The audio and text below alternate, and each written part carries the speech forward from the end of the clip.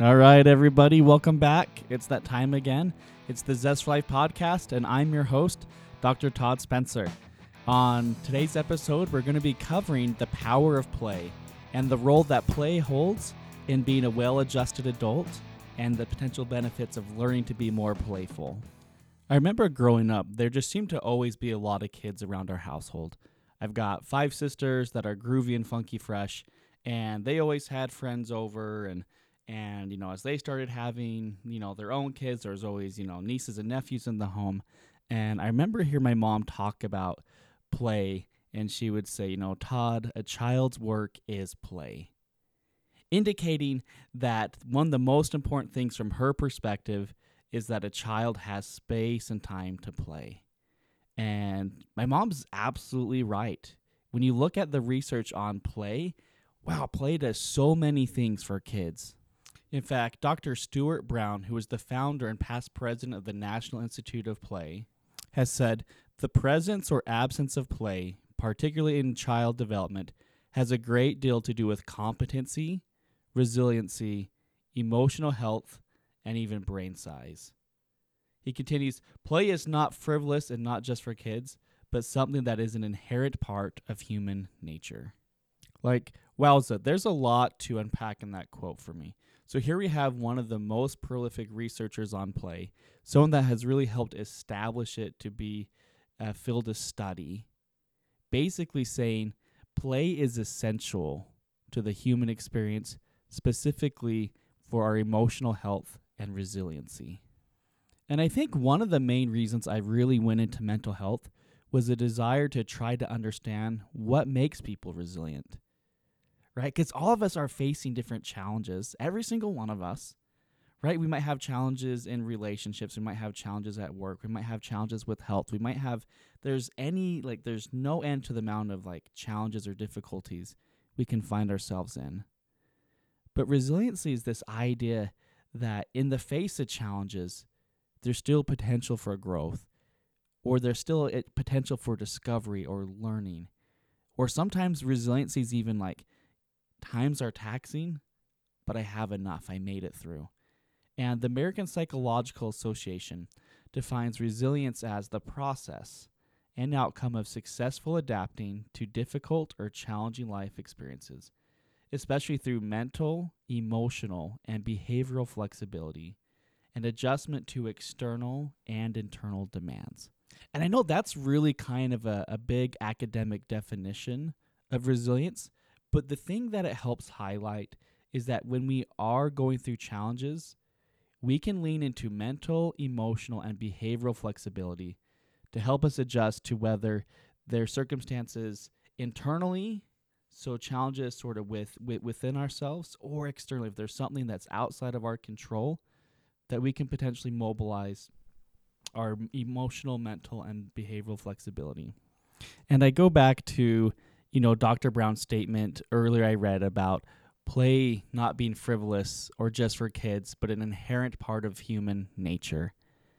And one of the reasons that play is part of the human experience is because play really does help us mobilize resiliency. And one specific time in my life where I really kind of discovered the value of play happened during graduate school, actually.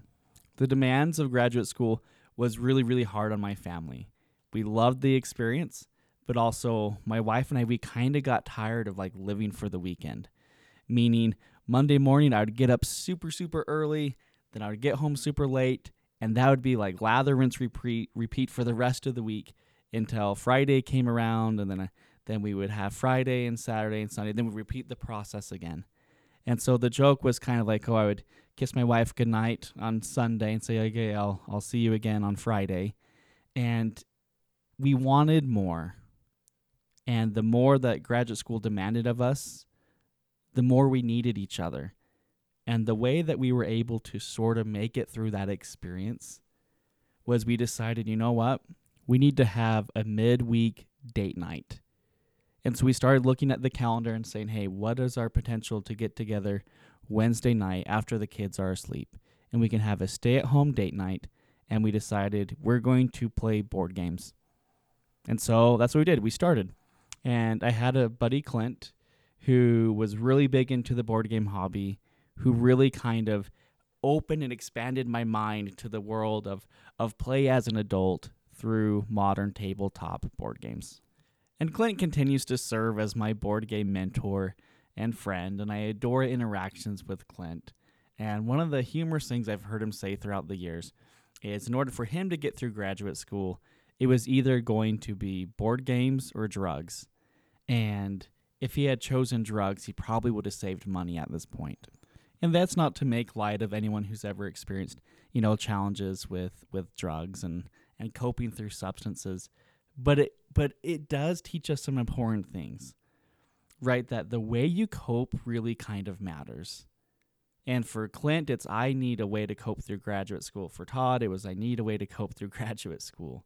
I need a way to connect with my partner during a really busy season of life. But for you, it might not be graduate school and it might not be board games. But I do know that there are playful ways that you can start to mobilize resiliency. A second element of Clint's quote is this idea that it's okay to allocate resources to play. No, I'm not suggesting that you spend all your money, all your time, all your energy, those things that are always limited, to spend it all on toys. But I would ask yourself, what things can I do now that will make me feel more whole?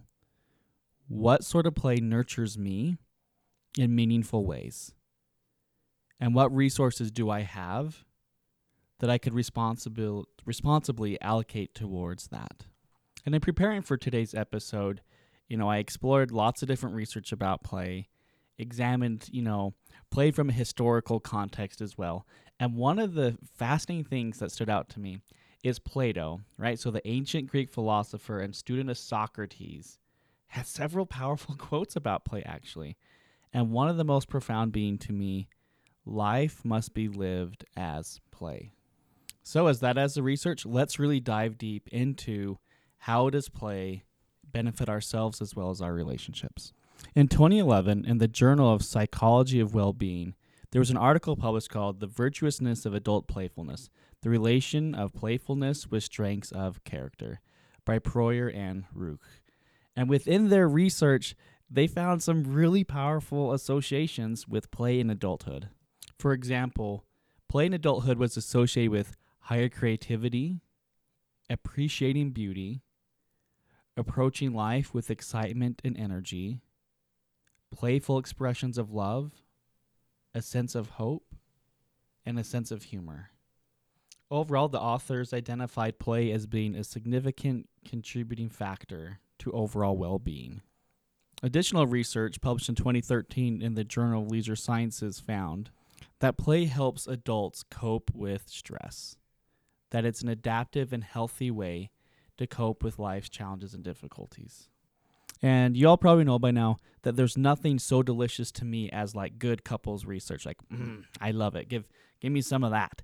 And so when I start digging into play and the benefits of play within a couple framework, some beautiful things really started to emerge.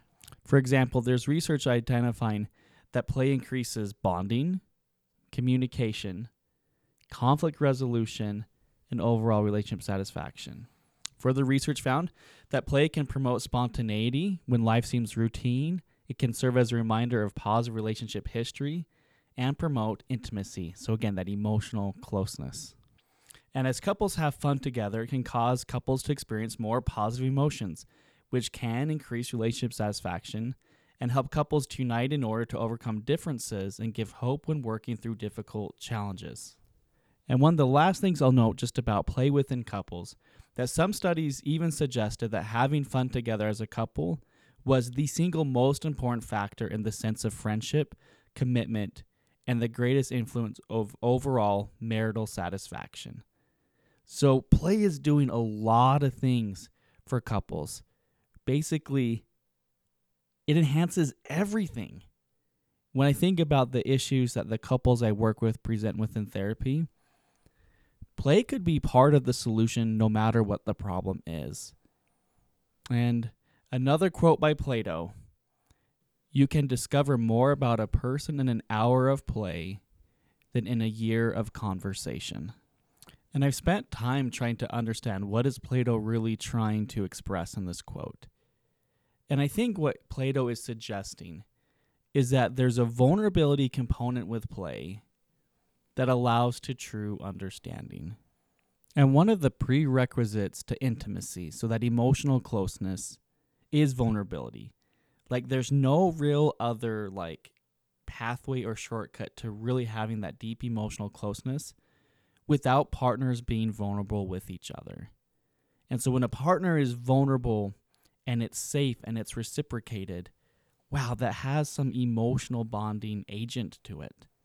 And so I have really begun to reframe or rethink play is how is play potentially a vehicle to vulnerability, and that vulnerability leads to emotional closeness. And it's that emotional closeness that really is what leads to all the gains sort of within a relationship. So we've spent some time talking about the benefits of play and why it's helpful for you and your meaningful relationships.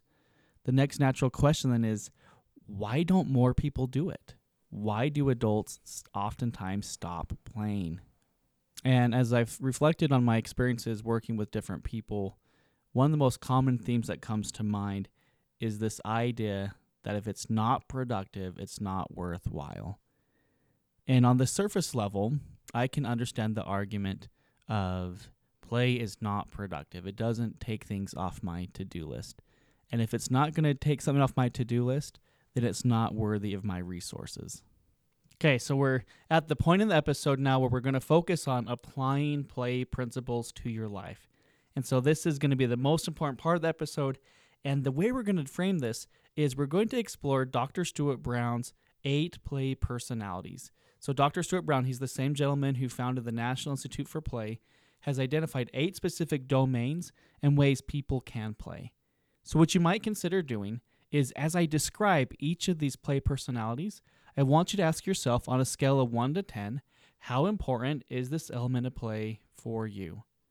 You might also consider answering, how important is this play to my partner or my kids or a coworker or any other sort of meaning relationship, to learn how you might further connect and deepen that relationship.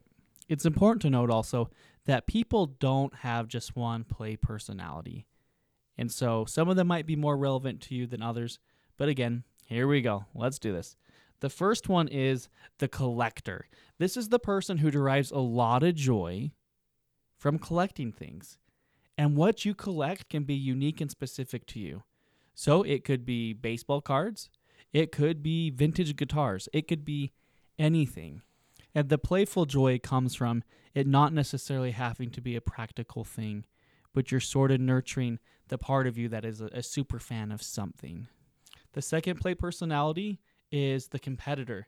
This is a person who really enjoys play and competing. So they derive a playfulness and enthusiasm as they are competing in some sort of game. And it could be an athletic game or it could be any other sort of game. But the playfulness is manifested, I have an opportunity to compete. The third play personality is the creator or artist. So this is going to be the individual that really derives a lot of their joy from tapping into that creative process, working with their hands, or just sort of taking a project from beginning to end. And there's this element of mastery that is part of this, that they love being able to develop and deepen that skill set. But even just creating for creating's sake, without it necessarily being tied to any practicality, is a really important aspect of play. The fourth play personality is something Dr. Brown termed as the director. These are the individuals that really enjoy planning and hosting parties and events.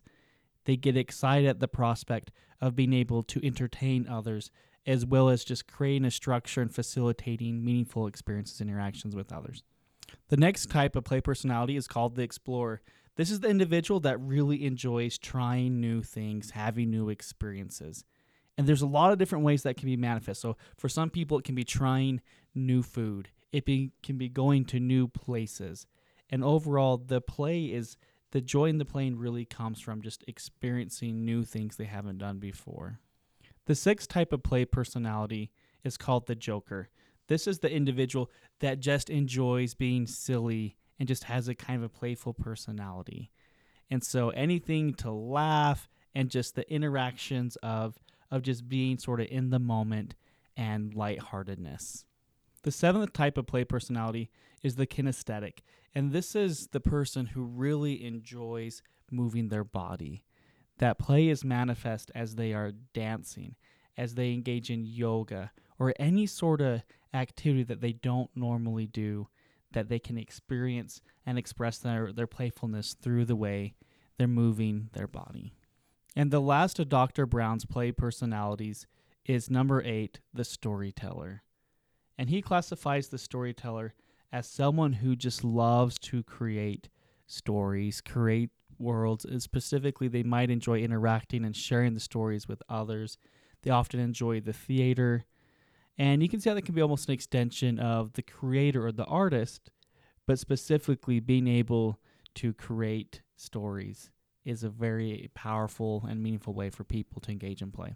So overall, the invitation simply is this, friends. Let's explore these 8 play personalities and identify which ones are most meaningful for you.